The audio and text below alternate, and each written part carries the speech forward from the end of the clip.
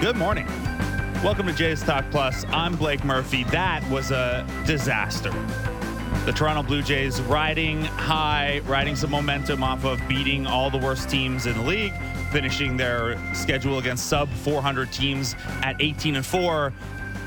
Ran into a Texas Rangers team that is desperate, that is urgent, that is, even at their worst, very capable of putting up some crooked numbers on you.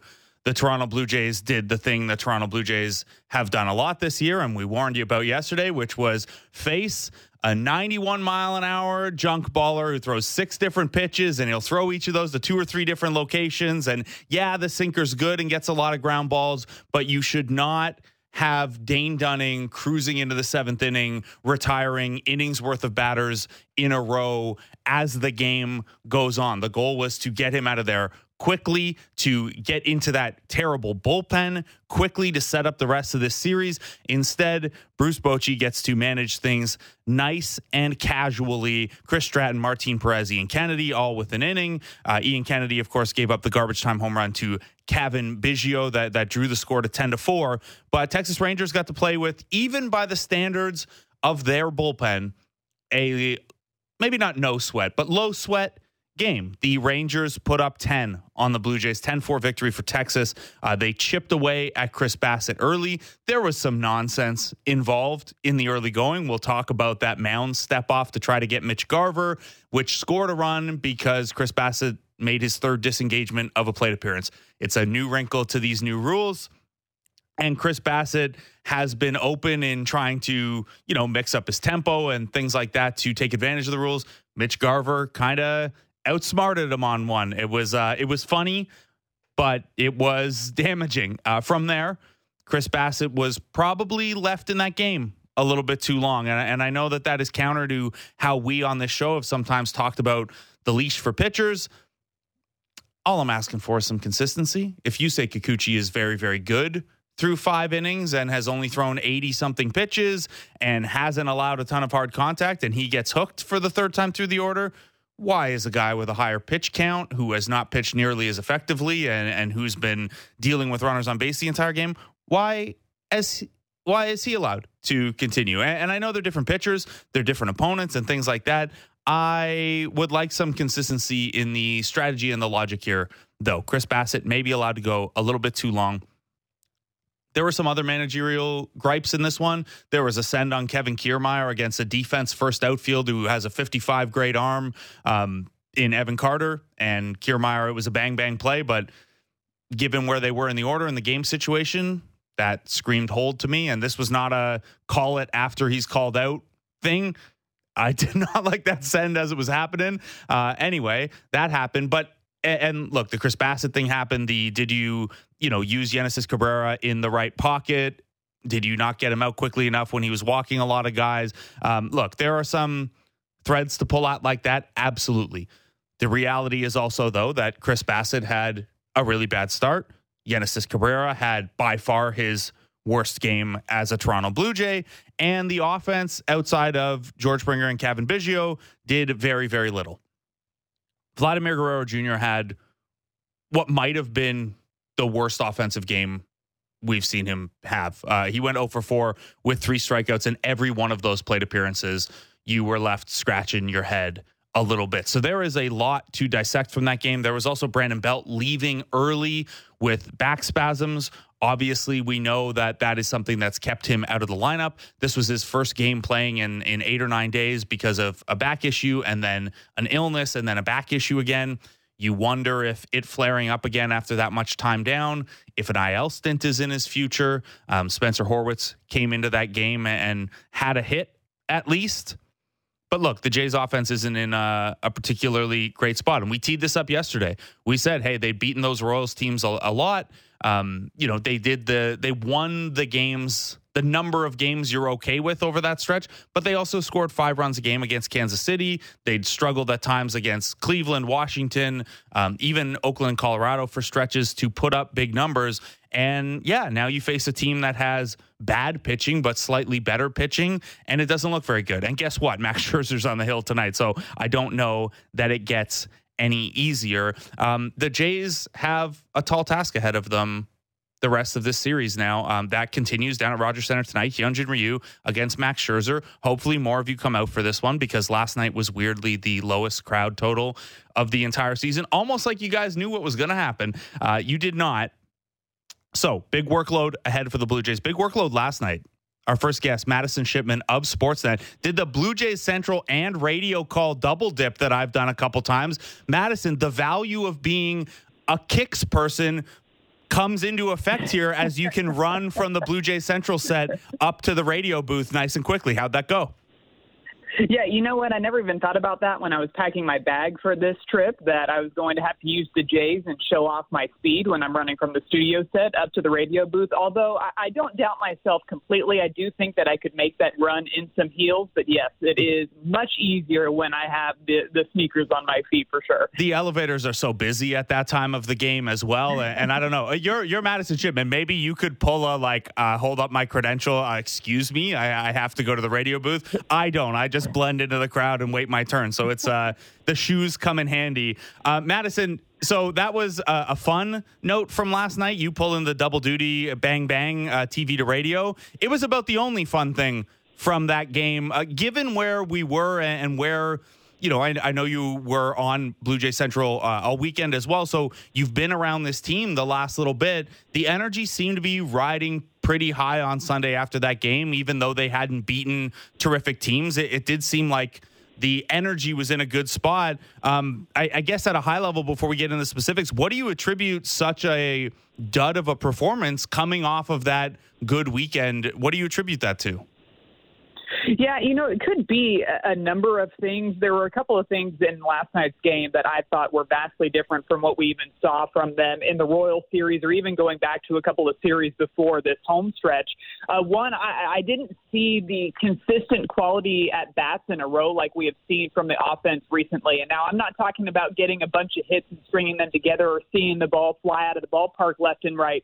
But going up there, executing a game plan, to me, that's the biggest thing when you come into these high-pressure games, when you know that there's a lot on the line, is to get that focus back in line as an offensive player. You have to go up there and execute the game plan and think pitch to pitch. And at times, you saw them kind of get away from that. Several 1, 2, 3 innings offensively for the Blue Jays.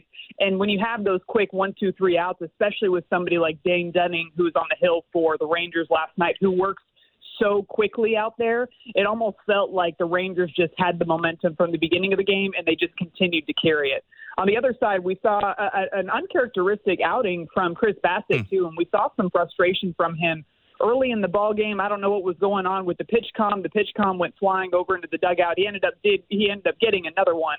But there was just a lot of frustration from him, and we didn't see the command on the sinker like we usually do from him. And because of that, it led to a lot of walks. And when you're walking a lot of batters, you can get kind of a lulled out there on defense. And then on the flip side, the offense, they know that they've got the pressure on you as the pitcher to try to bring the ball into the strike zone. And then when you do that, they were ready for it. And Evan Carter, for them, obviously has not been up in the big leagues for very long, but he has made a splash for the Rangers. He threw out Kevin Kiermaier at the plate from left field. He got his first career home run early in the game. He was fantastic for them. So you had everything going for the Rangers, whether it was them scoring on that balk from third base, which was still a wild play. It's been, 2 consecutive games in a row where we've had some plays where I've had to sit here and try to wrap my mind around what has happened between the ending in the Royals series and then that balk. Or not the box, the third disengagement, I guess I should call it, that ended up scoring the first run of the ball game for the Rangers. So everything just seemed to kind of be in their direction. But now we thought there was a lot of pressure on the Blue Jays yesterday. Well, there's going to be even more pressure on the Blue Jays today to try to get a win, because they really, really need 3 wins from this Rangers series. They do. And for anyone who is not aware, the 3 wins are not just to make sure Texas stays behind you in the wild card race. It also gives you the tiebreaker over Texas. Whereas if Texas takes 2 in this series, they'll own the tiebreaker. So basically every game from now until if the Blue Jays lose one against Texas is a double game, really, in terms of the standings, because you're in if you tie, if you win these next 3, and you're out if you tie, if you lose one of these next 3. So big stakes. Madison, you mentioned a couple different things there that I want to dig down on. You mentioned the plate approach from the Toronto Blue Jays, and it wasn't there to the same level. The Texas Rangers were obviously a team that was coming up there with a different approach. There are 9 walks for Texas to 3 for Toronto. Yeah, some of that is, Genesis Cabrera also came in and wasn't particularly effective. Bowden Francis walked 2 batters in the game for the first time since like early June. There was just there are some things when it comes to a game like this where it's just, guys didn't perform that well, and that's part of it. But there were also, like you said, the approach at the plate, the Chris Bassitt weirdness, the pitch calm. I thought the sinker was really, really good the first 2 innings. It was breaking more than we've ever really seen it break in terms of the StatCast metrics, and then he just lost the feel for it entirely. On the Chris Bassitt front, Madison, we've seen John Schneider, with everyone but Kevin Gausman, basically have a pretty quick hook. If a guy's running up the pitch count, if he started to get in trouble, maybe the 6th inning, the 3rd time through isn't there for you. Now, I've kind of risked losing my analytics card at times, being like, no, let the guy go. He's a start. Like, Yusei Kikuchi is a starter for a reason. He's had a really good season. Let him go through until he gets in trouble. Or same for Chris Bassitt. But last night, we see Chris Bassitt allowed to go back out there. He'd been struggling a little bit in the innings leading up to that. What did you make of leaving Bassitt in there? And I guess more to my point, this kind of inconsistency where at least I don't have a feel game to game for what a pitcher has to do to stay in for a 6th inning like that versus get hooked for a 6th inning like that.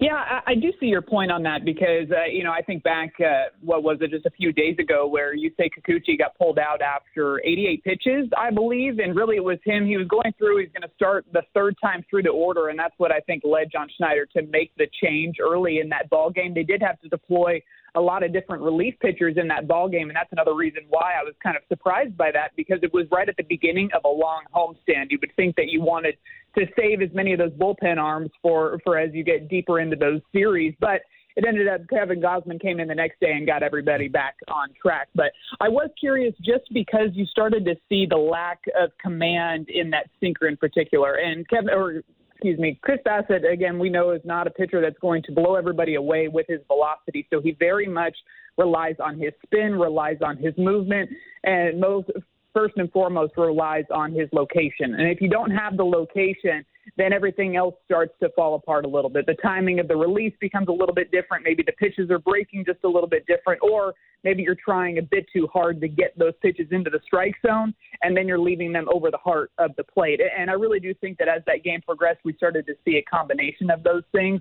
Now, I don't know if maybe they were trying to just get him through the 3rd time through the order, maybe try to get him out of there before he had to face Evan Carter for the 3rd time in the ballgame, which they ended up actually doing, getting him out of there in that 6th inning. But he did give up a couple of base hits. It was the hard contact, too, and you could tell that he was trying to make an adjustment to bring the pitches more into the strike zone, but over-adjusting, and the Rangers were ready for it. So I'm kind of with you. I was surprised that maybe even after that first base hit off of, I believe it was Grossman in that 6th inning, that we didn't see a change then.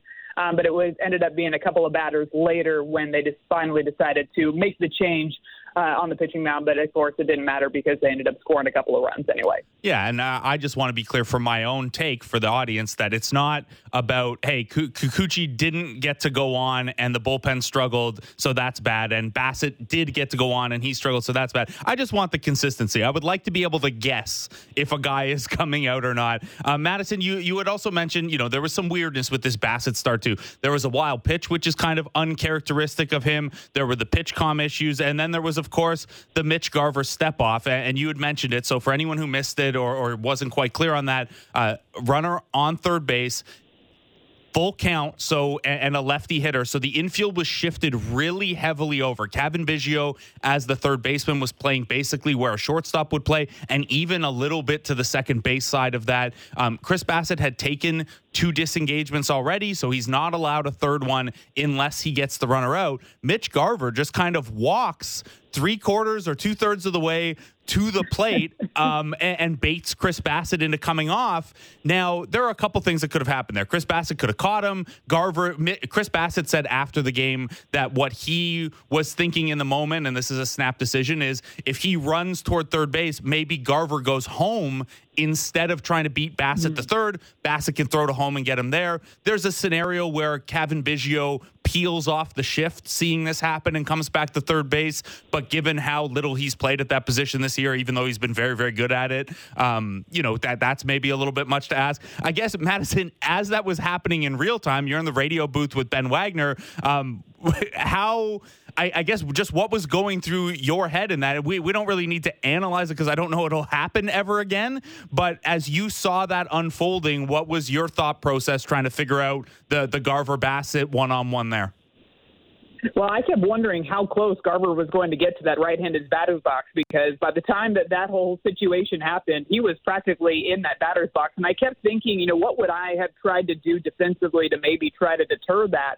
And I kept looking over at Cavan Biggio to see if he was going to make the creep and take a couple of steps over. Not saying that he needed to completely get away from the shift that the infield was in and plant himself firmly on third base, but maybe even just take a couple of steps over to where Mitch Garver would have been a little bit closer to third base. But it seemed like that was an intentional game plan for the Rangers, too, because they were very active, whether it was with their leads, or, of course, Mitch Garver ending up halfway down to home plate over at third base. It seemed like they were very active in trying to almost distract Chris Bassitt, it almost seemed at times, with what they were doing on the base paths, and it ended up working in that situation. And with Cavan Biggio nowhere close to third base to cover, those two prior disengagements to me were a little bit surprising as well, because those were just, he was looking over there just saying, hey, I see you, I see that you're this far off, but obviously there's nothing we can do about it because Cavan Biggio is not anywhere close to third base. So I kept looking over to third base to see if they were going to start to see him creep over a little bit. And I can see what Chris Bassitt is saying about if you were to take off running at him, and then maybe he would take off towards home plate. But the angle in which he went after him initially, it just led the runner to go back towards third base. So, and once you take a step off of the mound, I mean, you just have to either get that out or the runner ends up scoring, which has ended up what happened for the Rangers. But yeah, very confusing play. I don't know if we'll see another one of those, but hey, we've seen a bunch of madness in the Rogers Center over the past couple of days. So who knows what we're in store for the next few days of this series. Yeah, it's a lot. I still don't know that anything we'll ever see will top what happened with Cole Reagans the other day, face planting and then continuing to slip. But who knows? Weird things happen in baseball, especially this time of year. So we had mentioned that, the Rangers had more patient game plan against Bassitt and the Blue Jays bullpen, and the Jays didn't really have that to the same level against Dane Dunning. And at the risk of picking on him because he's had a season with a lot of lows and frustration points,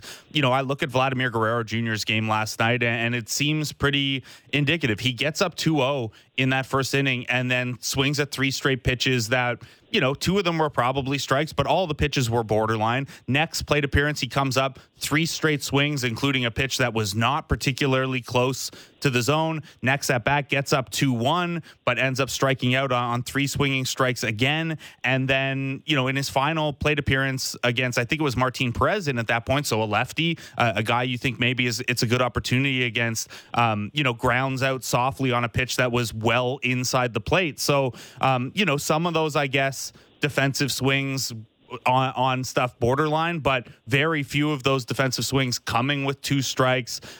All told, I think he swung at 13 pitches over his 4 plate appearances, and obviously the only one he put in play was the soft ground out. What did you see from Vladimir Guerrero Jr. at the plate, and I guess where are you at kind of big picture with this inconsistency in approach we've seen from Vlad? Yeah, it's interesting because coming into yesterday's ball game, I really thought that Vladdy's swing decisions recently looked really good up at the plate. I thought he's looked very comfortable in the box. He's been very confident in his takes, and you can even tell by his reactions after some takes in the box, whether he's shuffling his feet around or just the energy that he brings into the box when he's starting to feel good What was curious about the pitches that he was swinging at yesterday, he ended up striking out all 3 times on that slider. And he wasn't the only righty in the lineup yesterday that looked a bit hesitant on that slider. I remember a couple of hacks from George Springer even on that same exact pitch. So I don't know what it was with that pitch coming out of Dunning's hand. Maybe it had a little bit of extra movement on it, or maybe coming out of the hand, it looked like a different pitch. But that seemed to be the pitch that the couple of the righties in the lineup had the hardest time making adjustments to. And you got to give credit to Dunning. As soon as he noticed that they weren't exactly comfortable with that slider, he just kept going back to it and back to it and back to it. So that was what I saw from those swings. Now, again, you're going to have days like that where you're facing a pitcher where you just cannot pick up the ball out of the hand. It's just, I wish there was more of a scientific reason as to why that happens. But I can think of a handful of times, even in my career, where the pitcher probably could have put the ball on a tee for me and I still would have managed to find a way to swing and miss it. So I'm hoping that yesterday was just the case, something like that, where they weren't able to quite pick it up out of the hand on that slider. And I hope he does stick with the aggressiveness too, along with, of course, the plate discipline that we've seen as of late, because you want him to be aggressive. You want him to have that power. I love that aggressive swing that he had on a 3-0 count in that Royal Series, a count that he could have easily just gone up there and said, you know what, the way that I've been swinging the bat recently, I'm going to make the pitcher throw me another pitch. But he went up there and he was aggressive on a 3-0 count. It ended up paying off for him when he hit it out into that left center gap. So those are the types of swings that I want to see him continue to take up at the plate, because at the end of the day, if you want to try to make a run in the postseason, you need to have somebody like Vladdy in the middle of your order, even if it's not hitting home runs, producing runs. You need to get him to figure out a way to drive in runs when they're on base. And really, before last night, the Blue Jays have done a much better job of being productive with runners in scoring position. It was actually an area that the Rangers have struggled with quite a bit as of late. It seemed like in Game 1 yesterday, those things flipped for each of those teams. But I do believe that you need to get Vladdy trying to feel more confident up at the plate, more comfortable in his takes, in order for the Blue Jays to make a run. And leading up until yesterday's game, we saw strides that were working in that direction. So hopefully yesterday was maybe just a bit of a fluke for him and he can get back on track tonight. You sure hope so. And sorry, I misspoke. I had said 13 swings. There were 13 strikes, 10 swings, only 1 ball in play, and obviously 0 hits. So not a banner day for Vlad at the plate. Not a banner day for the Blue Jays in general. So Madison, the energy around this team on Sunday was pretty good. There was the Kevin Kiermaier promo, the George Springer charity event. There was a lot of good energy. A game like last night can obviously be deflating. How does that room make sure that last night is a blip? Like you lost the last game of a series against Oakland, didn't come away with a sweep. How does that room make sure that doesn't roll into the rest of this series now? You've got to find a way as a clubhouse to create your own energy within the team, right? And you're going to have a bunch of different guys with a bunch of different personalities. You're going to have a lot of loud personalities, maybe some guys that are a bit more quiet, but you've got to come together as a team and try to figure out a way to bring the energy right from the start of the game. And there are little things that I've always felt like can bring energy to a team, even within the ball game. And sometimes it's maybe being aggressive on the base paths or stealing a base here and there, or, making, the defense try to rush and you have them make an error, something like that. I do think that there are little things that can be done within the game itself to just get that energy back over onto your side. And, of course, the Blue Jays have the talent to be able to do that. Wouldn't be surprised if maybe they try to get a little bit more small ball in there. We saw Whit Merrifield execute a hit and run against the Royals, little things like that where you get people in motion, you put the pressure on the opponent. Those are the types of things that you can get the momentum back on your side, get the energy back on your side. And they're going to need to come together, I believe, before the game even starts to say, hey, how can we bring this energy right from the very first pitch of the ball game? Because I do think that the momentum and the energy does make a difference in a big series like this.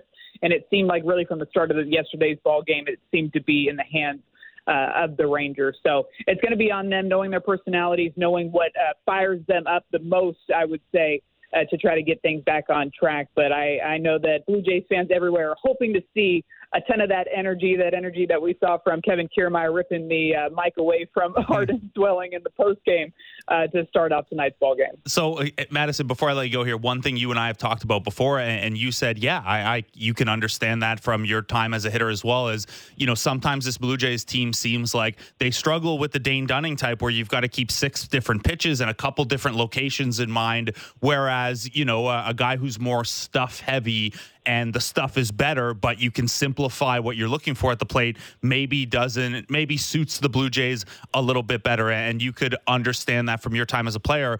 What about a guy like Max Scherzer who does both, still throws like 94, 95, and then throws 5 different pitches? I guess only 4 different pitches to righties and 4 different ones to lefties. But yeah, a guy who kind of has a little bit of both. What is the approach for the 2023 version of Max Scherzer in your eyes?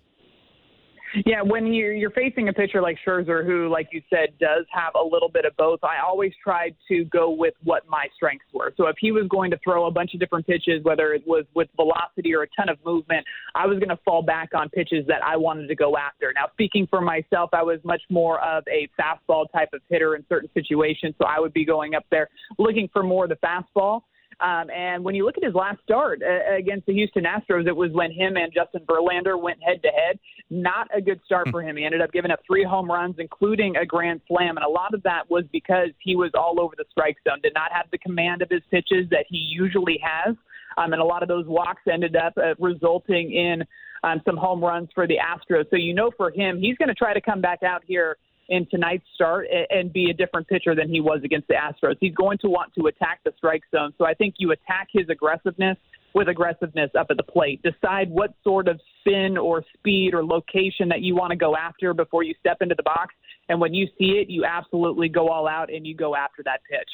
So that would be the way that I would approach somebody like Max Scherzer. Of course, it's much easier for me to talk about and execute a game plan when I'm sitting here talking on the phone with you than it is up in the box. But it should be a good battle between the Toronto Blue Jays tonight and Max Scherzer. Yeah, I'll tell you what, though. Max Scherzer couldn't do Blue Jays Central and the Jays radio broadcast all on the same night, back-to-back 5 minutes apart. So, yeah, he might have a fastball slider combo that's a little difficult. He can't touch your combo. Madison Shipman, thanks so much for making the timeout.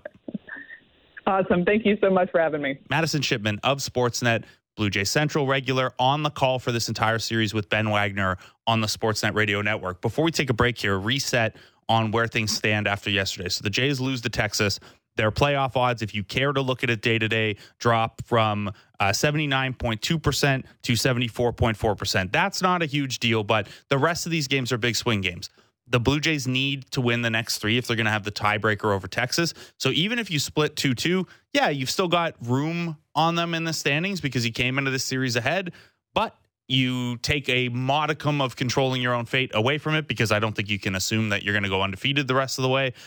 Texas would then have the tiebreaker over you, so all they have to do is pull tide, not jump you. Elsewhere, Tampa Bay beat Minnesota. They're only 3 games back of Baltimore now. So that dread of the wild card 2 spot being at Tampa Bay, who knows? Maybe it's at Camden. No better if you're a Blue Jays fan, but maybe some of these other teams aren't as worried about that if the Rays could catch the Jays here. Jays still in the second wild card spot, half a game up on Texas, a game up on Seattle because Seattle lost to the Angels in extras last night. Houston also lost to Oakland. So if we kind of look at this as 3 AL West teams and the Blue Jays fighting for those 3 spots. The Blue Jays, come out neutral-ish. Obviously, Texas gains a game, but no ground gained by Seattle or Houston in that jockeying. Eric Swanson was activated yesterday, as we told you on the show. Jay Jackson, the corresponding move. We saw Danny Jansen in his big soft cast. Matt Chapman threw the bases, took ground balls, hit in the cage a little bit. It's a matter of pain tolerance. From here, he'll still have to progress up to hitting off the high velo machine.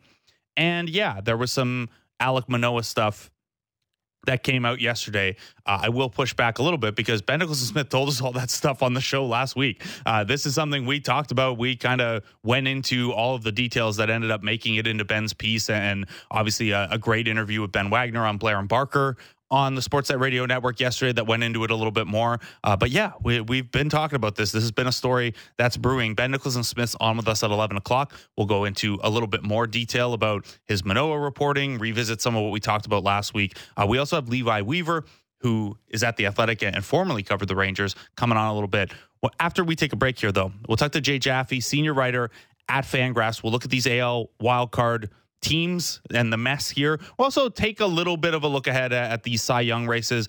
Jay had a great piece about Zach Gallen over the weekend, and we're going to give away some tickets to tomorrow's Jays-Rangers game in this next segment. All that's next as Jays Talk Plus continues on the Sportsnet Radio Network and Sportsnet 360. discussing the biggest stories that matter to Toronto sports fans. The Fan Morning Show with Ailish Forfar and Justin Cuthbert. Subscribe and download the show on Apple, Spotify, or wherever you get your podcasts.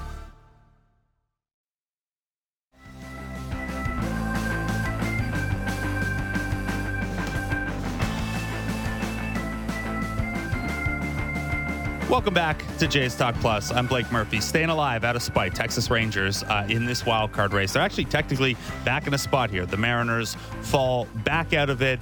Texas, Seattle, Houston, they jockey for the AL West title and a wild card spot or two. The Jays, I don't know. I feel like they should just shift them into the AL West at this point and make it all a lot cleaner. Top three teams get in. But the Jays adding an extra wrinkle there. They could do themselves a lot of favors by wrapping up this series from here. One name who is going to be trying to make sure they don't do that, had 2 hits yesterday, and including a double. He has an OPS of 1.049 on the season, is Corey Seager. He is now back on eligibility for all of the rate stat leaderboards, and he's probably right there in the AL MVP race if Shohei Ohtani did not exist. Someone who wrote about just how good Corey Seager's been is Jay Jaffe, senior writer at Fangraphs. He joins us now. Jay, good morning.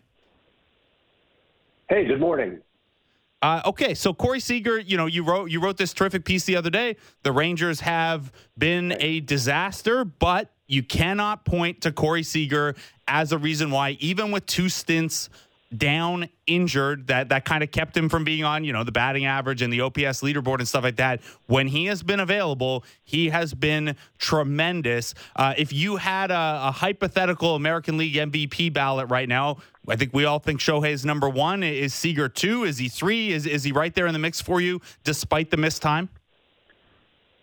Yeah, I think he'd be either 2 or 3. I'd take a closer look at him and Julio Rodriguez, who's actually inched past him in our version of wins above replacement. But the 2 of them, I think, are both having what I would call MVP caliber seasons. They're not going to win because Shohei Ohtani is just out of this world, even as he's dealing with injuries lately.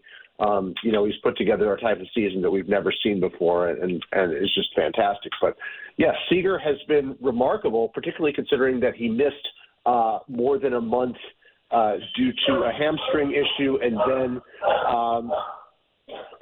missed 10 days due to a sprained right thumb. He's hitting the ball harder than ever. He is slugging, just incredibly well. It's been really impressive, and it's been kind of alarming that all this is happening at a time when the Rangers are just collapsing around him. I believe they lost 16 of 20 lately before this recent 3-game win streak.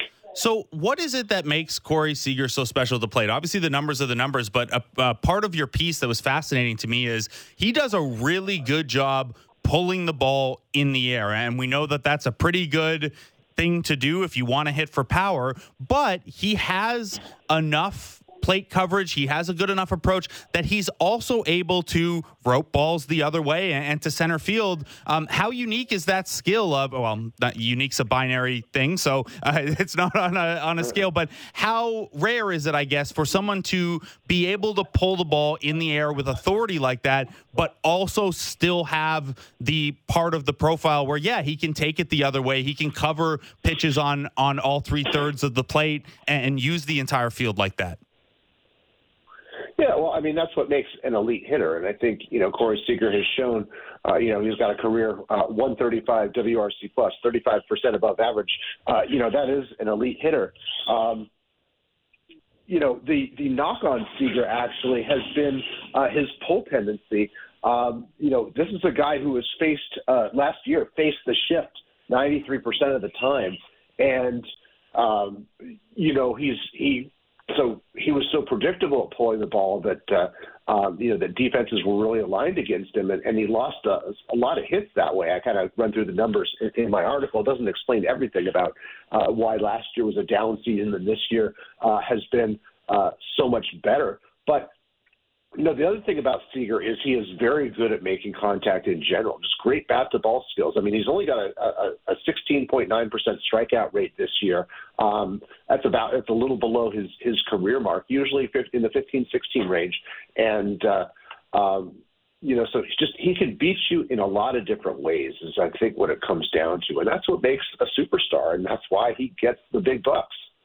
So you look at this American League wildcard race, and there is obviously Julio Rodriguez helping drive the success of the Seattle Mariners and especially their second half turnaround. There is Corey Seager and Marcus Semien, it should be said, who are kind of driving the Texas Rangers, who still have one of the best offenses in baseball and could still sneak in here despite one of the all-time bad months from a playoff team's bullpen. And then you look at, even Houston has, Kyle Tucker and Alex Bregman having very good seasons, even if they maybe don't pop up on MVP ballots. And then you look over to the Toronto Blue Jays, Jay, and I wonder how much from afar you think we can attribute the Jays' lack of, they're in a wild card spot right now. It's not like they've been bad, but they haven't had one of those sustained runs like Seattle just had or like Texas had earlier in the year. And they don't have, Bo Bichette would be their guy up there on an MVP ballot. He missed 2 chunks of time now. When you lay out Corey Seager having a down year last year and all the things that have gone in the better direction this year, or Julio Rodriguez's midseason turnaround, it's hard not to look at Vladimir Guerrero Jr., who has, by the way, a 113 WRC plus this year, so even worse than Corey Seager's down 2022 year. What do you make of the season that Vlad's had, especially, kind of taking the look at the 5-season hole we have with Vlad here?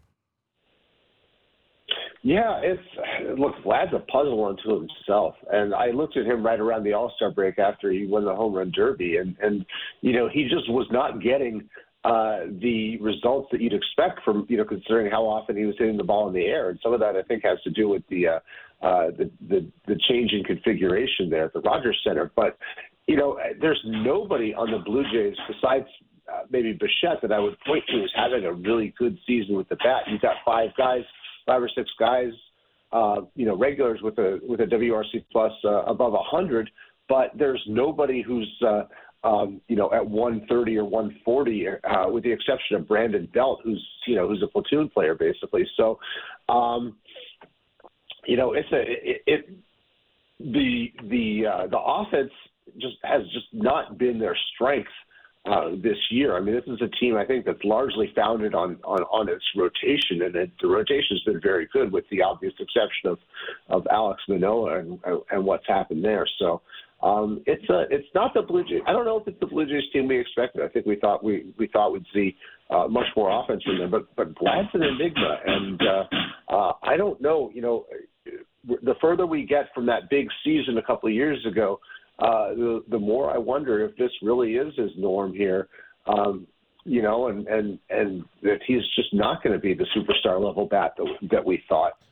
Which is a tough thing to deal with and plan around if you're the Toronto Blue Jays. Obviously, it's not everything, but you mentioned Manoah there as well, and we can look at, hey, your top young pitcher and your top young hitter both had dramatic drop-offs this year. That's going to cost you a few wins in the end, and it's not really something you can plan for. Jay, I want to swing it over to the National League wild card picture, because another guy who has kind of turned his season around, and it actually started here in Toronto a couple weeks ago. How much more dangerous do the Phillies feel right now that Bryce Harper, and I know you wrote about Bryce Harper's kind of power surge here at Fangraphs this week, how much more dangerous do the Phillies feel now that Bryce Harper is starting to look like Bryce Harper again? Oh, definitely. You combine, Harper looking like he's emerged from the effects of his offseason Tommy John surgery, hitting the ball with much more authority lately, with the Trey Turner renaissance and his latest power surge, and he was really struggling there for the first half of the season and even more. And suddenly, the Phillies are a lot more dangerous. Kyle Schwarber's hitting better.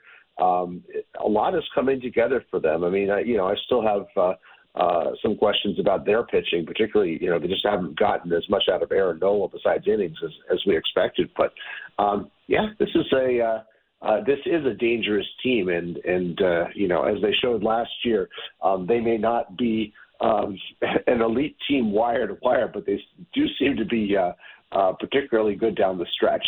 So one team that is getting, well, I guess the Phillies are getting good pitching out of Zach Wheeler for the most part, even if it's not peak Zach Wheeler, he's been pretty solid. But you look at that wild card race in the NL where, I mean, there are still 6 teams in it for 3 spots there. And you look at Arizona, and I know Zach Gallen kind of stuck it to you a little bit last week. You write this great piece setting up the NL Cy Young race, and you're like, yeah, Zach Gallen's like on the periphery of it, but he's cooled off a little bit lately, and then he throws like a 3-hitter. When you look at the wild card race and how it reflects kind of this NL Cy Young race where, yeah, Wheeler, Zach Gallen, Justin Steele, Logan Webb, all those guys are kind of in and around both of those races. Yeah. How do you have a lean on how that might shake out? Do you have a lean on, who you'd like to see get into those wild card spots for entertainment purposes?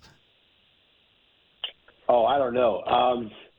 It's interesting. Yeah, there's no clear-cut leader in the Cy Young race. I think Gallen spent a lot of the summer as the presumptive leader. I mean, this is a guy who started the All-Star game for the NL, and MLB.com writers polled have had him in the lead for most of the season. When they picked, but lately he's been in kind of a second half slump, and it's sort of my mistake to really overlook him there. But it's interesting. I mean, these guys, there's the most entertaining pitcher for my money in that race is Spencer Strider, because boy, he misses bats and he throws hard and just is a really entertaining pitcher. And none of the other guys that you mentioned there, Wheeler, Steele, Webb, Gallen, I mean, they're all very good pitchers. I don't want to take anything away from them, but they don't quite have that same wow factor that Strider does. They don't throw as hard. They're maybe a little bit more reliant on command. Not that Strider doesn't have great command, but command is the bigger deal for these guys, and Wheeler and Webb particularly have been workhorses there. So I don't know. I mean, look, these are entertaining teams. I mean, it's certainly been very interesting to watch the Diamondbacks turn it around from being, kind of a division doormat, and the Cubs are coming back from some lean years. I think we've seen some separation now. The Giants, Marlins, and Reds are all 1.5 or 2 games behind. But I think the Cy Young race is going to come down to who makes the best closing statements here. Mm-hmm. I mean, if Gallen throws another shutout, that's going to leave a big impression on voters. If it's Justin Steele helping the Cubs hold on to a spot, that's going to make an impression too. I think anybody who gets hot is capable of winning that award right now. And I think that's fairly similar in the American League where, yeah, Garrett Cole has the ERA lead and the innings lead, but Sonny Gray's not far off on either of those things. I know you invented what was it, JERA to blend ERA, XERA, and FIP together to try to get a more balanced look. If we go by Fangraphs wins above replacement, which is FIP based, Kevin Gausman is at the top of that list. Do you see the AL Cy Young race being as close as the NL, or is this a little more down to Cole and Gray in your eyes? How do you see that one shaping out? I think Kevin Gausman is definitely in it here. I think, because I live in New York here, and have seen the MLB.com polls that have put Cole in a pretty commanding position, in terms of the presumptive lead. I think maybe it's my impression has been a little distorted. But when I look at the numbers, I mean, I think Gausman and Gray are there. Gray with just a 7-7 1-loss record. Look, he's had a great season, but that's not going to get you Cy Young votes. And a good percentage of the Cy Young still, there's still a fallback when it comes to 1-loss records. I mean, we can predict it fairly well using a model that Tom Tango invented a few years ago.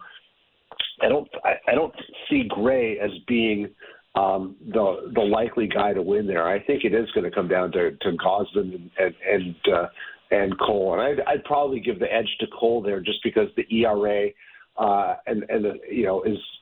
high, and because I think there's an impression that he got stiffed a little bit a couple times, losing out to Justin Verlander in 2019 when he had probably his best season, and in 21 when he lost to Robbie Ray.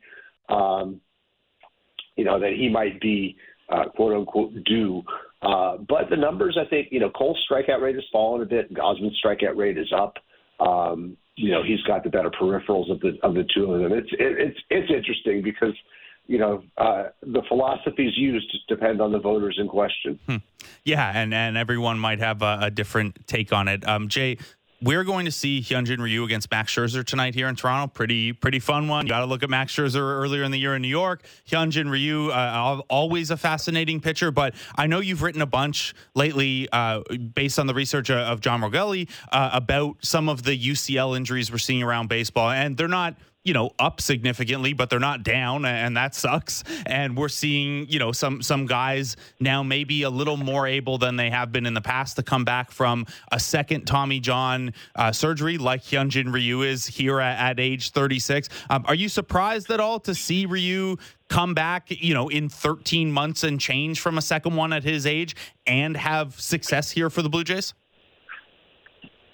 I'm a little surprised that it only took that long, but I got the sense, I don't know. I think he's at a point in his career where, he's done what he can, and if it doesn't hold out, it doesn't hold out. But he's not a high velocity guy, Whereas I was openly critical of the Dodgers trying to rush Walker Buehler back at 13 months.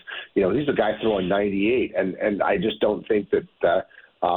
The stress of so much velocity is going to hold out.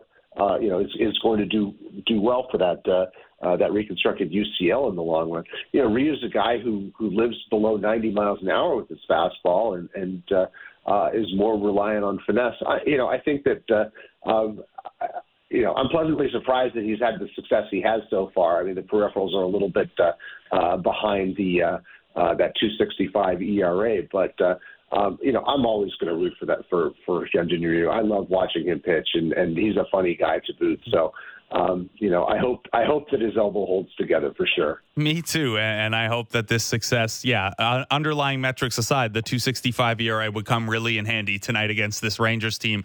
Corey Seager and Max Scherzer. Jay Jaffe, thanks so much for taking the time out this morning, man. I really appreciate it. All right, sure thing. Jay Jaffe, senior writer at Fangraphs. It is Hyunjin Ryu against Max Scherzer tonight. Tomorrow, it's Yusei Kikuchi against Jordan Montgomery. We would like to send you. These are pretty big games. The Jays, I don't know. Did they play poorly yesterday because it was the smallest attendance of the year? Probably not related, but it doesn't hurt to have a packed Rogers Center. So we would like to send a couple of you there with a prize pack, tickets to Wednesday's game, as well as some team swag. As we always do, I'm going to say a code word. You text it into 590. And I'm feeling a little bad about the Bills' loss last night. I'm not a Bills fan, but I know that Ernie Clement is. So let's pick him up. Let's have today's code word be Clement, CLEMENT, because some of you continue to need help with the spelling in the text line. So text Clement to 590. If you missed earlier in the week, apologies about that. Hope you get it today. But lots of tickets still available for these games. So even if you don't win with us, take a look and get down to the ballpark. Today's the last day. We're giving away a pair. So very much hope that you're the one who wins it by texting Clement to 590. It'll be Montgomery, Kikuchi tomorrow. Ryu and Scherzer tonight, which is a lot of fun. And Hyunjin Ryu, we talked a little bit earlier, and I got some texts or tweets about the hook that guys have had or not had. And again, I just want to reiterate that it's not, you got to call these things in the air. Obviously, you don't want to manage only by the results, but there's a level of consistency that hasn't been there necessarily. And when, a Kikuchi gets pulled or a Bassett gets pulled or this start a guy's hook, what is a guy's hook? And that start, what's a guy's hook? And look, I know that the team has more information on that stuff than we do, but it's something I'm looking at. I can see the break and the velocity and the hard hit rates and things like that. And, maybe we can't quite tell how much did they hit the spot they were supposed to hit and things like that. But there's some consistency missing there is what I would say with that. Whichever end of the quick hook or long hook you prefer, The consistency is probably the more important part there. That does not necessarily apply to Hyunjin Ryu. He's gone exactly 5 innings in all but one of his appearances so far this year. He has been pitch efficient. I don't think this is as much about anything other than making sure Hyunjin Ryu stays healthy, stays feeling good, can roll it over start to start. I think whether he is shaky or whether he is very, very good, you're probably only seeing him for 5 innings tonight. That's how it goes. We're going to take a break. Then we're going to talk about someone you're not going to see the rest of this year. Ben Nicholson-Smith gave us the inside scoop on the Alek Manoah stuff a little bit last week. He wrote a great piece at sportsnet.ca about it yesterday. We'll touch on that and go a little further. It does not sound like Alek Manoah is going to throw a competitive pitch again this year at any level. Ben Nicholson-Smith joins us next as Jays Talk Plus continues on the Sportsnet Radio Network and Sportsnet 360. Your daily dose of everything NFL. It's the Fan Checkdown with Matt Marchese and Donovan Bennett. Subscribe and download the show on Apple, Spotify, or wherever you get your podcasts.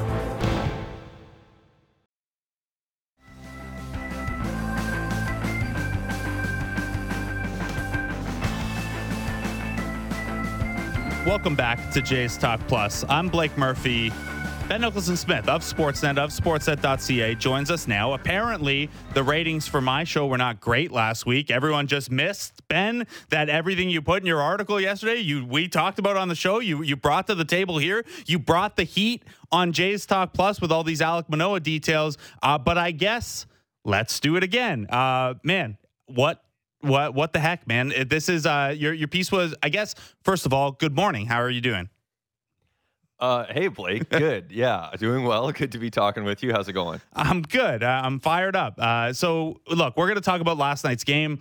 It is obviously the more relevant and acute story right now, and the Blue Jays are in a playoff race that Alek Manoah is separate from. And obviously, Alek Manoah being separate from this playoff race is kind of the story of the Blue Jays season. But there was a scenario where a month ago, when he got optioned to AAA initially, we thought, well, hey, if the Jays need him, if someone gets hurt, if there's a doubleheader day, Alek Manoah would be really good AAA depth. I know we talked about it a little bit on the show last week, but you had this piece go up yesterday. How has the last month unfolded such that not only is Manoah not depth if they needed him now, but we're not going to see him throw a pitch at any competitive level in 2023 anymore? Yeah, it would be a real shock if he's able to get off a mound. Pretty much the people I'm talking to don't expect that to happen. So his season effectively is done. And that's obviously not ideal by any stretch. And the Blue Jays, it's funny how these things work sometimes because, as you know, Blake, I mean, sometimes you'll hear stuff and you have a pretty good sense of it a few weeks before you can, officially publish something or share something publicly.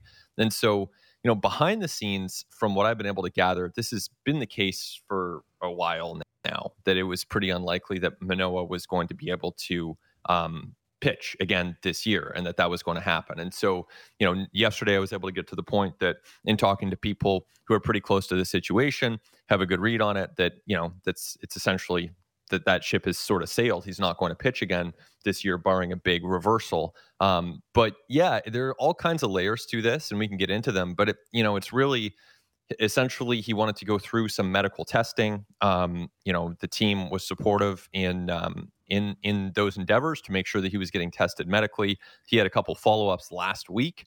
There is nothing structural. There is nothing that will require surgery, as far as I understand it. But Manoah hasn't felt as though he's at a point that he can compete physically, and felt that rest and recuperation would be the best path. I mean, that's what the actions tell us, right? He hasn't been pitching. He's had the opportunity to. So there are some physical concerns. And look, the consequences of this have a chance to reach pretty far. So we'll see where those go. And in the meantime, the Blue Jays do not have their opening day starter as they proceed here in this pennant race. So obviously we have to be aware of what Manoah is reporting about his body physically, right? Like we can't, throw that aside. We can't be reckless about a player's health, whether it's physical or mental. However, the Blue Jays have operated this last month plus as if they don't think maybe they don't not think there's an injury, but they haven't placed him on the IL. And as you and I discussed last week, if he was hurt, he would probably, his camp or the union or someone like that would file some sort of grievance or really push the Jays to put him on the IL because he's not accumulating service time right now, and he's not accumulating or he's not being paid a major league salary right now. He's not on the IL, which when it comes to this kind of thing means you're probably healthy enough to pitch through it. So acknowledging that, I don't know how Alek Manoah feels right now physically, but the fact that he's had about a month of these tests and follow-up appointments and second and third opinions, and there's still not enough to even put him on the IL, how do you think that is being received from the Blue Jays? And I don't mean the front office, because that's a whole separate thing that might have a long-term impact. But I mean, if you're one of those guys that has dealt with being a part of the 4-man rotation, or has pitched extra innings out of the bullpen, or, has been up and down to AAA and asked to stay ready at times, Alek Manoah is a part of this team and has basically, by doing this, the way it seems to me, is taken himself out of the mix to potentially help the Blue Jays in a playoff race where every little bit of help could count. Like, we don't know that guys are going to make it all the way healthy. We don't know that there won't be, a doubleheader day. We don't know that game 162 won't be a meaningless one where they could just use someone to sop up some innings. How has this been received from how you can tell in the clubhouse with Manoah, more or less taking himself out of the mix to help this team down the stretch? Yeah, this isn't one of the really interesting layers to it, right? And the players, as far as the whole conversation around Manoah from the moment he was optioned until now, I mean, their focus has been on the game in front of them and on their own job, which is pretty significant. My understanding, though, is that this has been obviously noticed by the players in that room. They are well aware of the fact that Alek Manoah has been optioned to AAA. They're well aware of the fact that he has not pitched to AAA. They know he opened the season for them. He was a Cy Young finalist last year. So even if players aren't talking about it publicly, they are well aware of this. They're talking about it behind the scenes with each other, with their agents. These are conversations that occur around all major league clubhouses, including with the Toronto Blue Jays. Now, I'm not saying it's like some huge distraction. They also talk about their fantasy football teams. They also talk about their batting stances and all kinds of other things. And this is one thing among many. I'm not saying that this is like front of mind for everyone. But yeah, I don't think this is going to improve Manoah's standing within that room. And in fact, I think that there's going to be at a certain point next spring, assuming he is back with the Blue Jays, which is, well, that's the working assumption at this point. Assuming he's back with the Blue Jays, there will probably be some fences to mend, I would think, because as you said, there are players on this team who have absolutely put it all on the line. And the 4-man rotation is a perfect example of that. The rotation has held this team together all season long without a lot of contributions from Alek Manoah. So, as I said, the players are well aware of this, and they're not. I haven't heard anyone really address it publicly, but that doesn't mean that they aren't well aware of exactly what's transpired, and I'm sure some of them have their thoughts about it. Yeah, it's probably not the coolest thing you can do as a teammate. And again, there's the element of he feels how he feels. So let's take the individual-centric look at this now and think about, okay, he's shut down. The team is going to acquiesce and let him focus on getting back to where he needs to be physically and health-wise. I would imagine, there is an awful lot of pressure on showing up to spring training day 1, 2024, being ready to go and looking pretty damn good if you've kind of shut yourself down here. But if you're the Blue Jays, when it comes to Alek Manoah's 2024 role, how are you been penciling him in? This is a team that has Hyunjin Ryu, who is going to be a free agent. The other 4 starters all under contract, but it's also an organization that doesn't have a lot of major league ready starting pitching depth. Bowden Francis could maybe shift back to a starter role. He's been valuable in the bullpen. We can see there at the AAA level, Mitch White's been a tiny bit better lately, but Ricky Tiedemann has not pitched a lot of innings. Most of their interesting starting pitching prospects are at AA and below. Can this team go into the offseason thinking Manoah is going to be a part of their 5-man rotation, or has this situation gotten too muddy where you kind of have to take an even longer look at depth than we would have anticipated?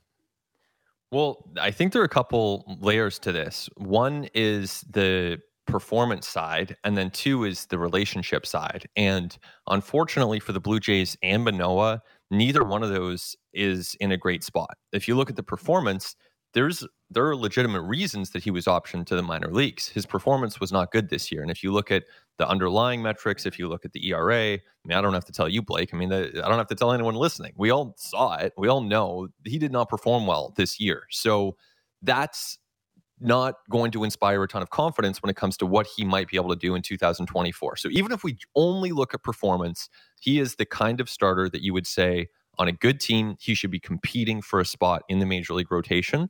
And if he doesn't make the major league rotation, he goes to AAA, he's depth, he comes up at some point. So that is, from a pure performance lens, how I would look at it. Now, there is the relationship side too. So Pete Walker, right? We all saw the clip. John Schneider, Pete Walker, Alek Manoah, spring training 2023. They are telling him that he has made the team and it is this really great moment. It's on social media. Everyone's excited about it.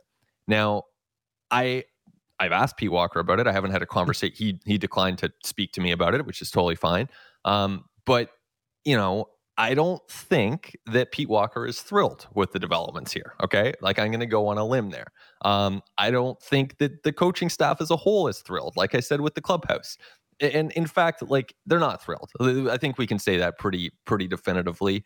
And so what does that mean? How does that get repaired? And this is where, like, for as much as we love the stats and the numbers and the, you know, seam shifted wake and everything like that, what does it look like for this relationship to get repaired? And that is a question. There have been a ton of conversations that, like, this hasn't been a month of silence, right?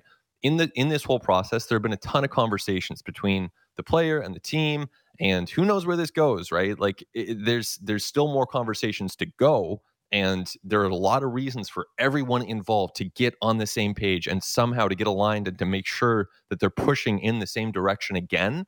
But I think that will require some work and some finesse and some real relationship skills from one direction or another. And I don't know what form that takes. It's a tough one to figure. So, Ben, something you mentioned a little earlier is sometimes we hear stuff like this and it takes us a little bit to put enough reporting together where it's solid enough to go with it. And then someone in our role also has to, especially on the writing side, where you have a little bit more time to build it out, we have to be cognizant of, well, one side is going to have incentive to tell a story one way. The other side is going to have incentive to tell a story another way. And look, I'm more than happy when the situation calls for it, the starting pitching depth entering the season, the lack of acquiring an extra bat at the trade deadline, some of the, you know, lineup or pitching change decisions, stuff like that.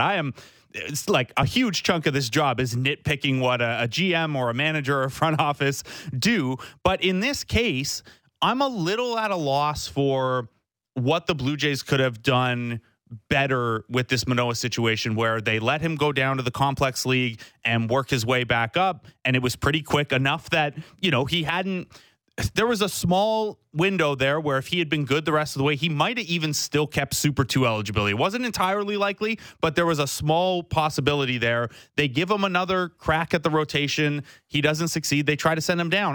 Obviously we're not behind the closed doors, but from what we can see, was there a way that they could have handled Manoah from a performance and what to do with that performance perspective better? Let's leave aside the PR and optics handling of it, because that's a separate thing, but how they've actually handled Manoah.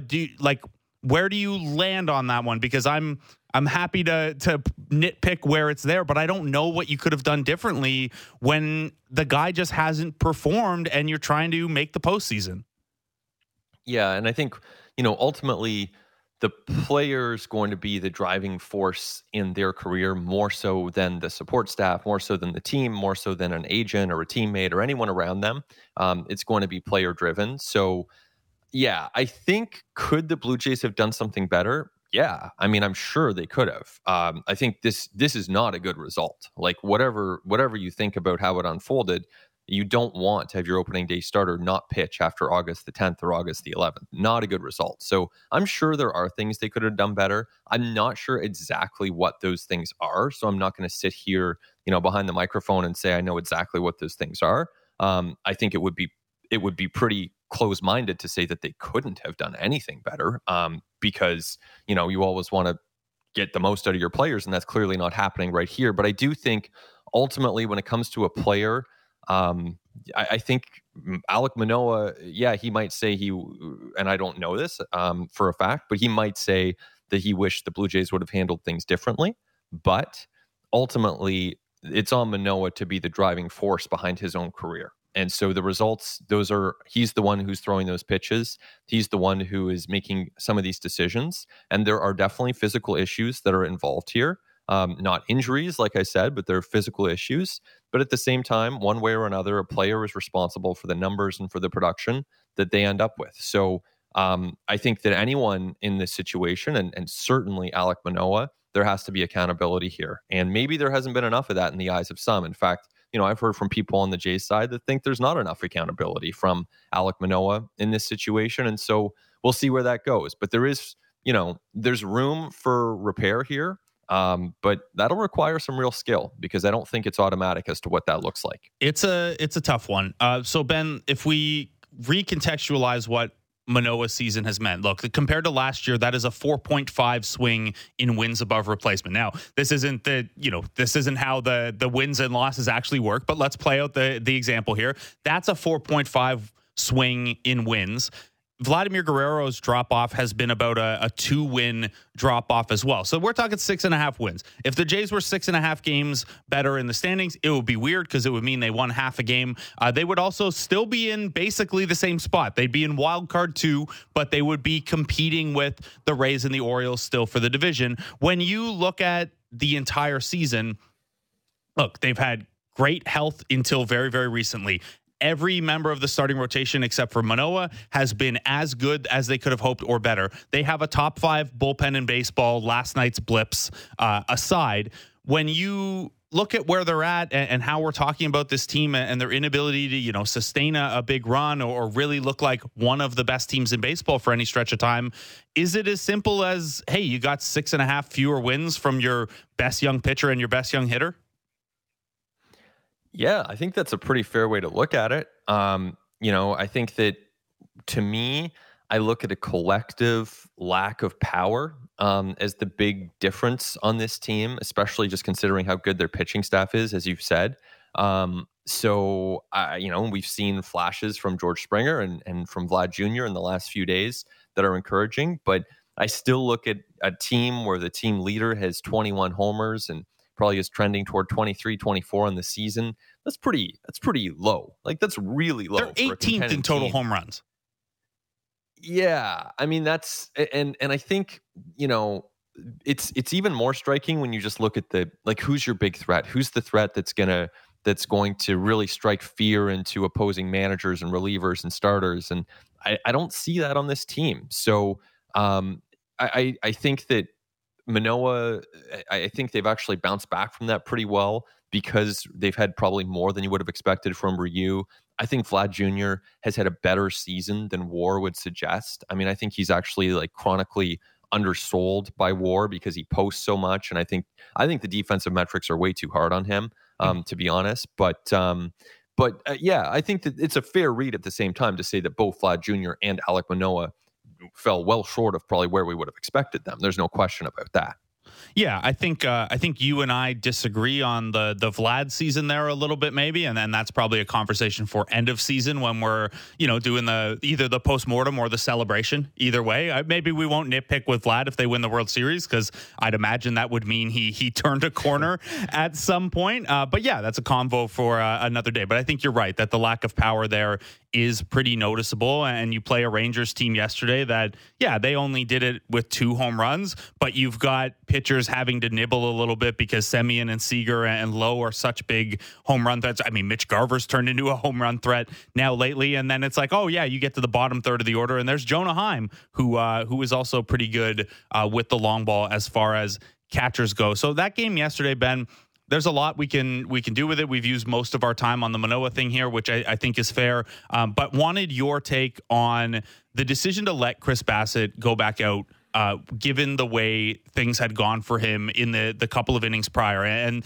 this is, again, a nitpicky thing where if Bassett executes better or Genesis Cabrera is a little bit better or the bats come around, maybe it's not that big a deal. But to me, and I know this is something you and I have talked about when we're at games together before, it's I can't predict game to game if a pitcher is going to be allowed to go back out for, say, the sixth inning. And I think when we look at things, hey, how have the first 5 innings gone? Where are you in the lineup? What does that part of the lineup look like? How many pitches have you thrown? Is there hard contact? Things like that. We should be able to predict pretty well if a guy's going back out there. What did you think of Bassett being left out there, especially coming on the heels of in a very similar situation and a situation where I'd argue Kikuchi had an even better case to go back out? He did not go back out in a game last week, and that one kind of backfired as well.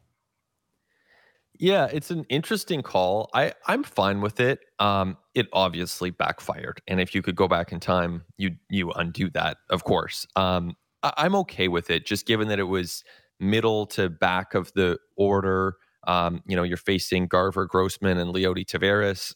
Presumably, you're going to trust Chris Bassett against those guys. Certainly, if you're going to make a run to the ALCS or the World Series, Chris Bassett's going to have to get out hitters who are better than Robbie Grossman and Leody Taveras. And, it just didn't happen this time. So I'm okay with it. I think progressively as we get closer to the end of the season, or anytime you're approaching an off day, for example, which the Blue Jays don't have until Monday, like on Saturday and Sunday, you got to be more aggressive with your bullpen, knowing that you have that off day coming up. And on a day like this, where you're in the middle of 10 games in 10 days, maybe you have to lean on your starter just a little bit more. As much as these games are huge, you're also balancing the long term and the short term. So I get it. When I was watching it unfold in real time, I wasn't questioning it. So I'm not inclined to say that was a huge error by the Blue Jays. I think if you're looking at errors, Chris Bassett made one running over to third base, or Luis Rivera made one waving home Kevin Kiermaier. Like, there were definitely mistakes made in the game by the Blue Jays, but I'm okay with that call. Okay. I just wanted your take on it. And I go back and forth on it a little bit as well. I tend to be more of a let your guys go out and pitch through it kind of guy in general, despite what the numbers might say. But yeah, just coming on the heels of when they made the opposite decision in a similar spot. Consistency is what I'm looking for there a little bit. But like you said, there was a reasonable case to be made. A couple quick ones for you, Ben, before we let you go. Brandon Belt comes out of that game last night with back spasms. He had missed a handful of games with a back issue, a handful of games with an illness, a handful of games with a back issue. I believe he would have been basically done an IL stint almost like as of today if they had just sat him down.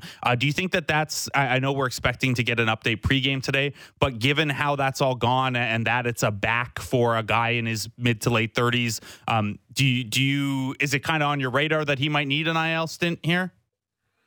Yeah, I think it's on the radar because it could allow you to bring somebody else up. I mean, maybe it's as simple as a Mason McCoy. Who knows what that corresponding move would be. But if Belt isn't going to be able to go in the next few days, then I think there is a pretty strong case just to IL him. And then ideally, he's able to recover fully, and then he's back for the wild card round. He's back for the final weekend of the series, and you can use him in those situations. But in the meantime, they're probably going to have to rely and continue relying on a guy like Spencer Horwitz, who came in and got a big pinch hit just yesterday, or Cavan Biggio will keep playing a lot. And I thought Cavan Biggio quietly probably had his best game of the season. I know he had a walk-off home run, so we'll say it's among his best games. He also had a game-winning hit by pitch. Yeah, true. So he's had some big ones. Yeah, he's had some clutch moments. But I did want to talk about Cavan Biggio pivoting from the Belt thing, because look, if let's say Belt doesn't need the IL, it's just something that he'll feel better about today. Matt Chapman could be back this weekend. You look at this team, and if you draw the cutoff around the All-Star break, and yeah, arbitrary endpoints, but that's a good little, like, almost 2-month stretch of play here. And you filter this team by who's been getting on base the most, who's been doing the most damage at the plate. It is the guys who 2 months ago we would have thought were the obvious guys getting squeezed for playing time here. Cavan Biggio has the 4th best on base percentage in the American League in the second half of the season among qualified hitters. Like that's the level Cavan Biggio has been on. And I know it hasn't been crazy amounts of power, and the OPS isn't like 1,000 or anything like that, but he has been pretty steady, and he's filled in at a couple spots. Davis Schneider would be first in OBP in the second half of the season if he had enough plate appearances to qualify. They're going to get Matt Chapman back at some point. Brandon Belt is around here. Man, how tough is the job John Schneider has here to manage this as a meritocracy, because every game matters so much, while also, hey, Whit Merrifield and Matt Chapman, who maybe haven't made the best cases for everyday plate appearances, are also your kind of vets and leader guys. How do you manage that this next little bit, or does everyone have to kind of put ego aside and the hot guys are going to play?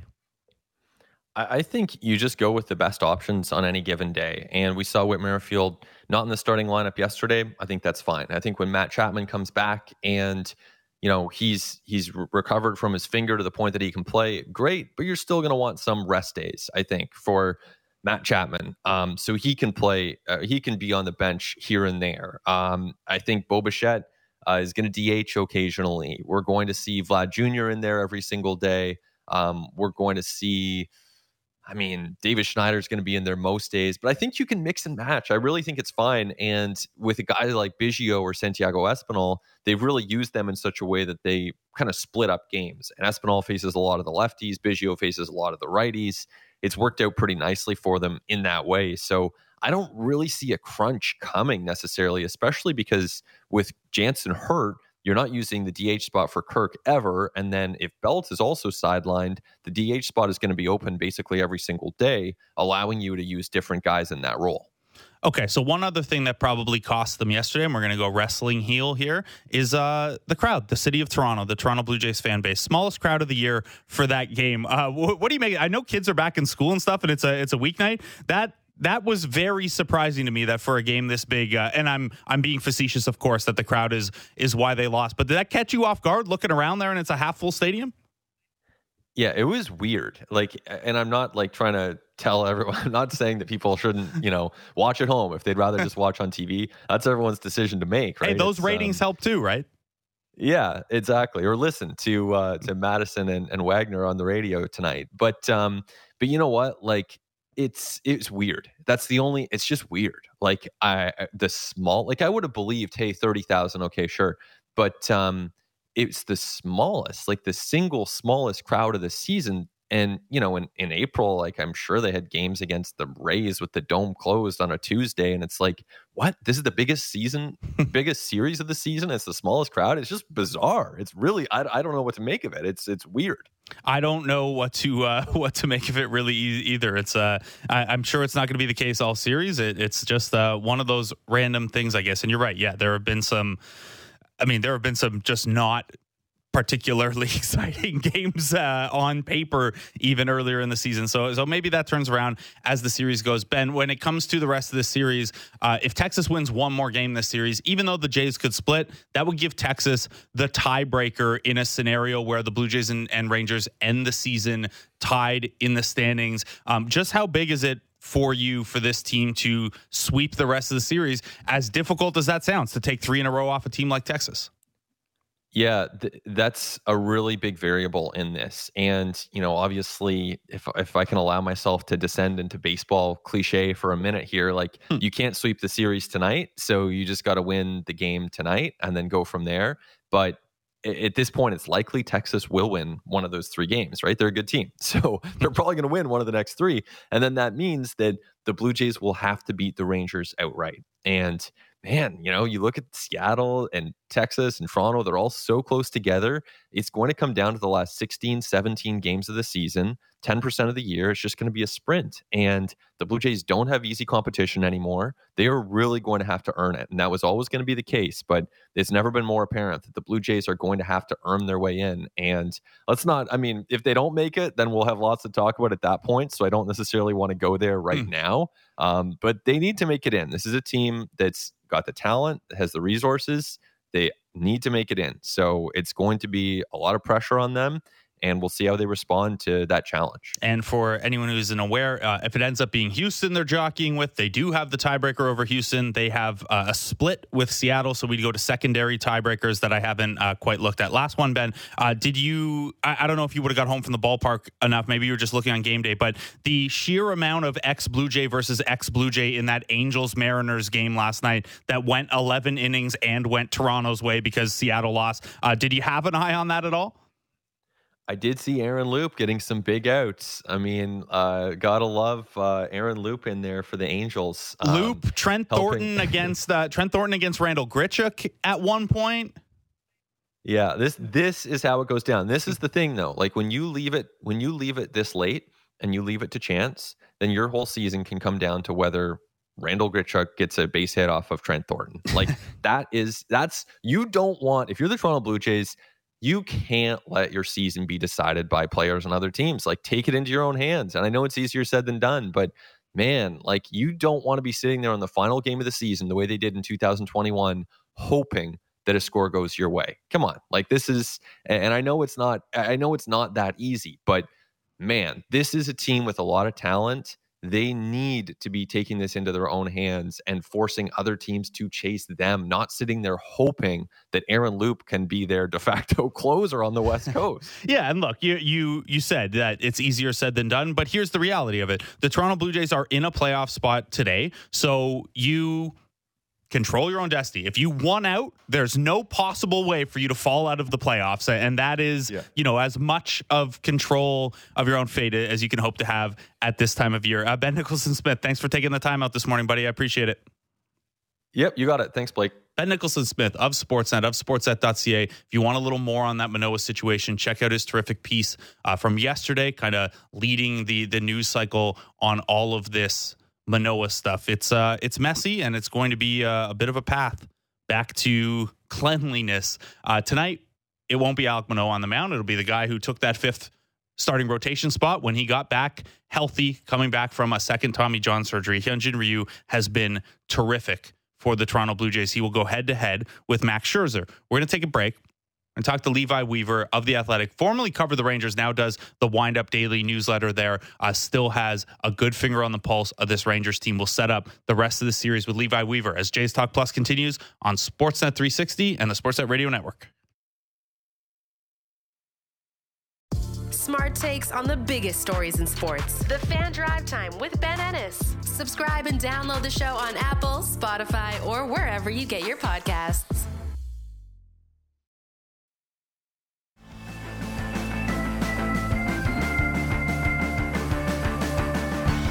Welcome back to Jays Talk Plus.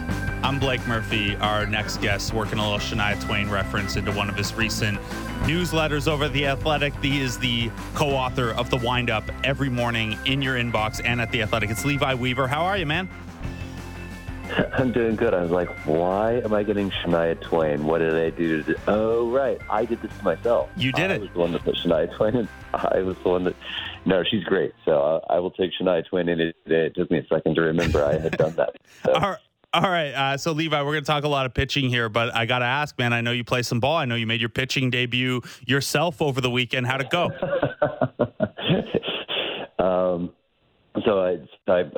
For the listeners, I play in like a sandlot league. It has been so much fun, but I have a whole lot of pitchers on the team. So I was like, I can throw a baseball relatively straight. I'll try it.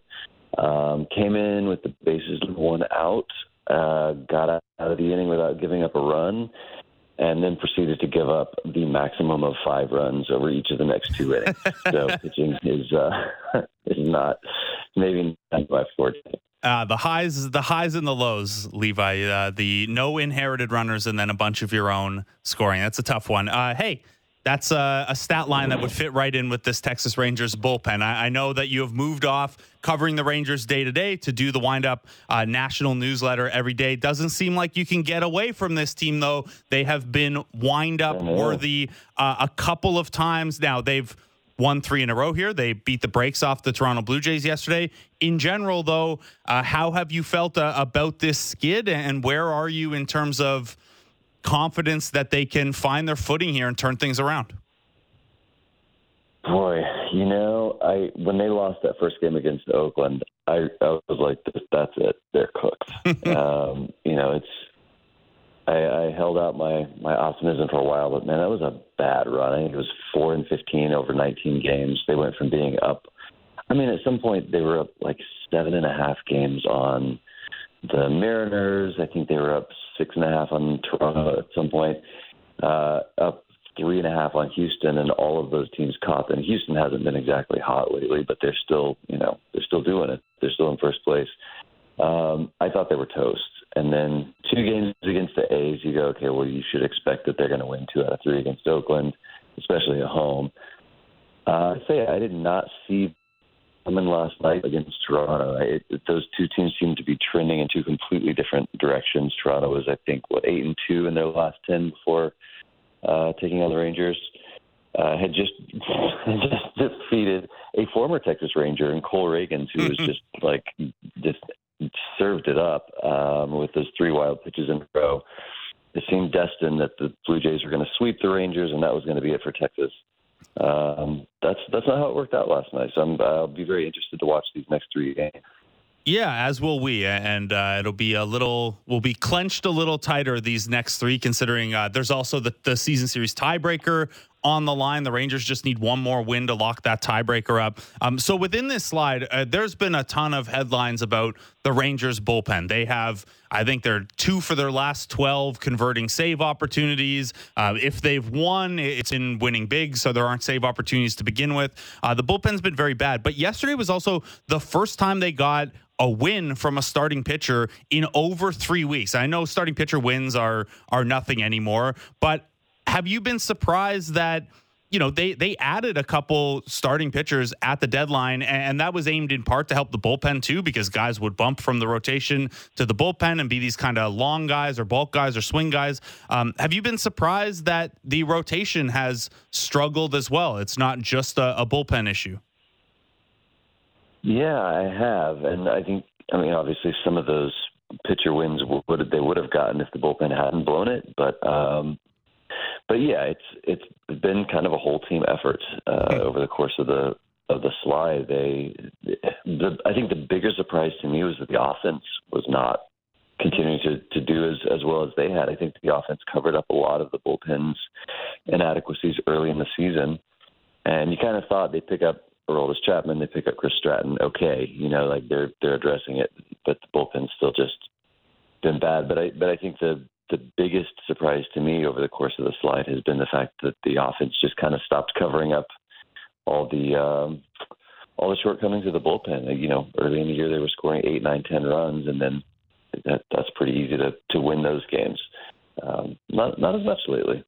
So in addition to the offense kind of drifting off, and look, Seager and Semien haven't really been a part of that. They've continued hitting pretty well throughout, but they have been down Josh Young, who is maybe going to be back this weekend. They just lost Adolis Garcia. But look, they got a little bit of a bump this week from Evan Carter, who I know you've been writing about for a little while here. He had a nice outfield assist yesterday in addition to his first career home run. What do you like about Evan Carter as a prospect? This is obviously a little quicker than maybe the Rangers expected to see him at this level.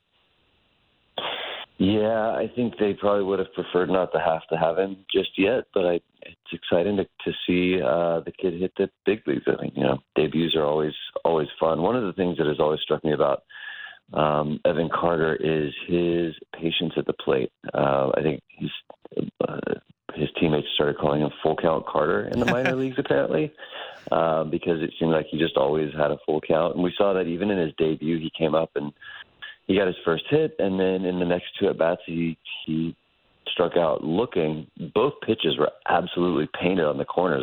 They were both really good takes. And for a kid that's 21 years old to be up here just like showing that level of plate discipline, it's pretty impressive. He does have all the other tools, speed. You saw the outfield assist, but I think that's going to be the thing that serves him especially well as the end of the strike zone. So this is a wild card race that includes Toronto and Texas, obviously this series is massive. Ryu against Scherzer tonight at the Rogers Center is massive. Seattle's only a half game back of Texas. Houston is within reach for both Texas and Seattle. It's kind of this 4-team race with the Jays mixed in there for the AL West and 2 wildcard spots. Zooming out from the Rangers a little bit, Seattle's obviously had the best second half. Houston's kind of been Houston the whole way through. And yeah, the Jays are just kind of there, even though they're in the WC2 spot right now. What do you make of that entire race as a whole? Do you have a lean on who let alone who's going to make the playoffs, but who the best of these teams actually is? Yeah, man, it's fun, isn't it? Having 4 teams, and it's as far widespread as Seattle, Toronto, and these 2 Texas teams. I think until Houston doesn't do it, you got to expect that they're going to be the team to do it. And they've been so good these last few years, and they certainly have not been as dominant this year as they have been in previous years. But it's just kind of a team that knows how to win, and so I think they're going to be safe. Then it comes down to Texas, Seattle, and Toronto, and 2 of those 3 make it in. I think coming into the season, I would have said of those 3, the Texas would be the odd man out. Mm-hmm. But the first half of the season, they played so well. I think they probably played above their head a little bit. They've added some talent. Seattle weirdly traded away their closer, but they've been so hot this past couple of weeks. I don't know if I could tell you which one of those 3 is going to be the odd team out. The Blue Jays, their rotation has been very solid. I think their offense has probably underperformed a little bit. So if they don't make it, that would probably be my guess for the reason why. But man, no, I couldn't give you a prediction or a guess at this point. Those 3 look to be pretty neck and neck. Yeah, which is going to be fun, but it's going to be anxiety inducing. And Texas and Seattle still have, I think, 7 games left against each other. So Texas may be in the spot where they're as much in control of their own fate as more so than the other teams, because they're playing the teams that they're chasing the most often. I know one of your colleagues, Chandler Rome, wrote about this recently, and you linked to it in the windup. When it comes to the Astros, do we collectively have an understanding of why they're so bad at home and they've been tremendous on the road? Yeah. The what's the word I'm looking for? The hypothesis that Chandler had was that it had something to do with the batter's eye, right? But I don't know. Baseball has these weird things every year, doesn't it? You'll get his splits are all of a sudden reversed, and it's just like, yep, baseball decided it wanted to wear that outfit today. It usually wears T-shirt and the blue jeans, and now it just decided it wanted to wear its tuxedo just for one season, and then it's going to go back to its golf mode next year. I really don't know, and things like that are always so weird. There was something in San Diego, I think Dennis Lin wrote about earlier this year, where the offenses were struggling, and it had to do with possibly the I think it's something to do with the outfield. Well, it's been a couple of months now. My memory is slipping. All these stories I'm reading through every day. But yeah, it's a weird one, and kind of one of those. If Houston ends up with home field advantage, will it actually be home field advantage in the playoffs?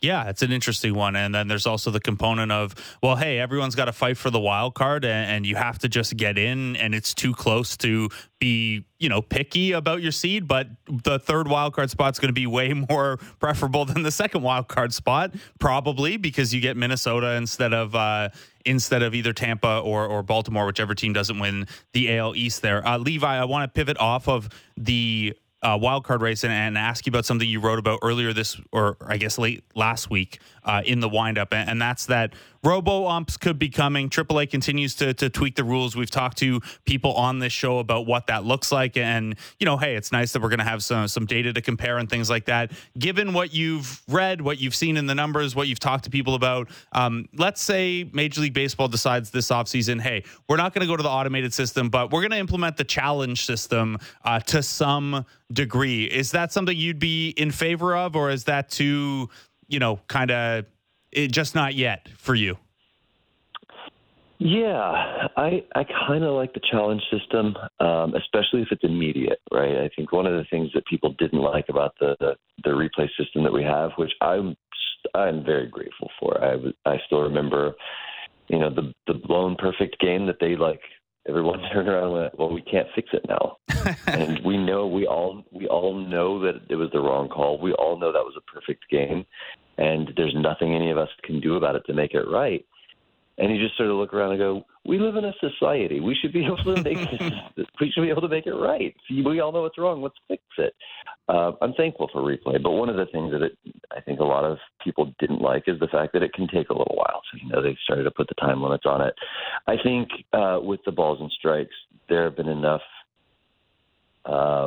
advancements in technology, and of course, reading about the changes that they're making to the ABS system. They're trying to make it more personalized for each hitter, where not all 5'9" guys are the same exact strike zone, right? Some guy crouches a little more, some guy stands up a little taller. If I am sitting on my couch watching this in real time and I can see that a pitch was outside the strike zone, like that was clearly a blown call, from my couch, 30 miles away from the stadium or 500 miles away from the stadium. But the umpire right there, whose job it is to make the call, misses it. But his call counts and mine doesn't. It's one of those, we should be able to fix that. So if they can do it quickly, and if they can do it where it doesn't take a 2-minute delay just to review a ball or a strike, but it's something very quick where, hey, send the signal delay, the umpire goes, okay, and New York goes, yeah, you blew it. 15, 20 seconds tops. Okay, then I can see that. And I think that's good. And I think for some of the most egregious calls, yeah, I would love to see that be an option. I think one of the things that I had always said is that, you put an earpiece in the umpire's ear, and nobody really even has to know that he's getting the ball and strike calls from the ABS. He could just make these calls and no one would be the wiser. It would look exactly the same to the people in the stands. I think that's advancement is advancement, and there's always going to be growing pains. And some of the hitters have said that it's, frustrating to them. Some of the pitchers have said it's frustrating to them. So there will be growing pains. But I think the ability to fix some of the worst of the calls, we don't need to, I think, argue back and forth over the ones that are an inch outside or, very much right there on the corner. But if you can fix a pretty egregiously blown call, then yeah, I think it's great that we can do that. Yeah, I think that's the, hey, if a catcher stole one, half a ball width, whatever, you tip your hat to him. But the real bad ones, the Ben Revere 2016 playoff ones, you'd like to be able to fix. Levi Weaver, author of the Wind-Up newsletter at The Athletic. What a couple of weeks ahead for that newsletter to be collecting the best around baseball every single morning. Thanks so much for taking the time out, man. Yeah, of course. Anytime. Levi Weaver of The Athletic, formerly Rangers beat writer, still very tied into that team.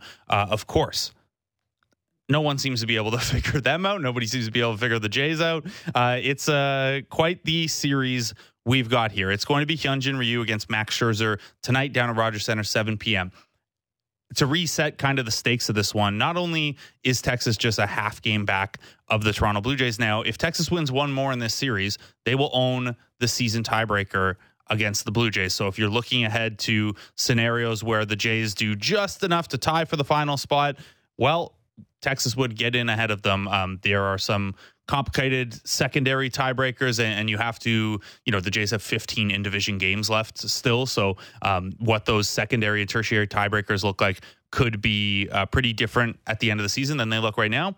But the way it stands right now, the Jays are mostly in control of their own fate because they are in a spot and they're playing 3 more against Texas. Gotta have it today. Hyunjin Ryu against Max Scherzer. Now, Scherzer last time out got shelled by Houston as part of that awful record-setting series between those two teams. But the 6 starts he'd made for the Rangers prior to that, he averaged over 6 innings a start. He posted a 2.21 ERA. He had a strikeout to walk ratio up around 4-1. So don't sleep on this being a very good version of Max Scherzer still, even if the fastball is now, 94, 95 instead of a little higher where it was before. Righties are going to see the fastball slider change up with a little bit of curve mixed in.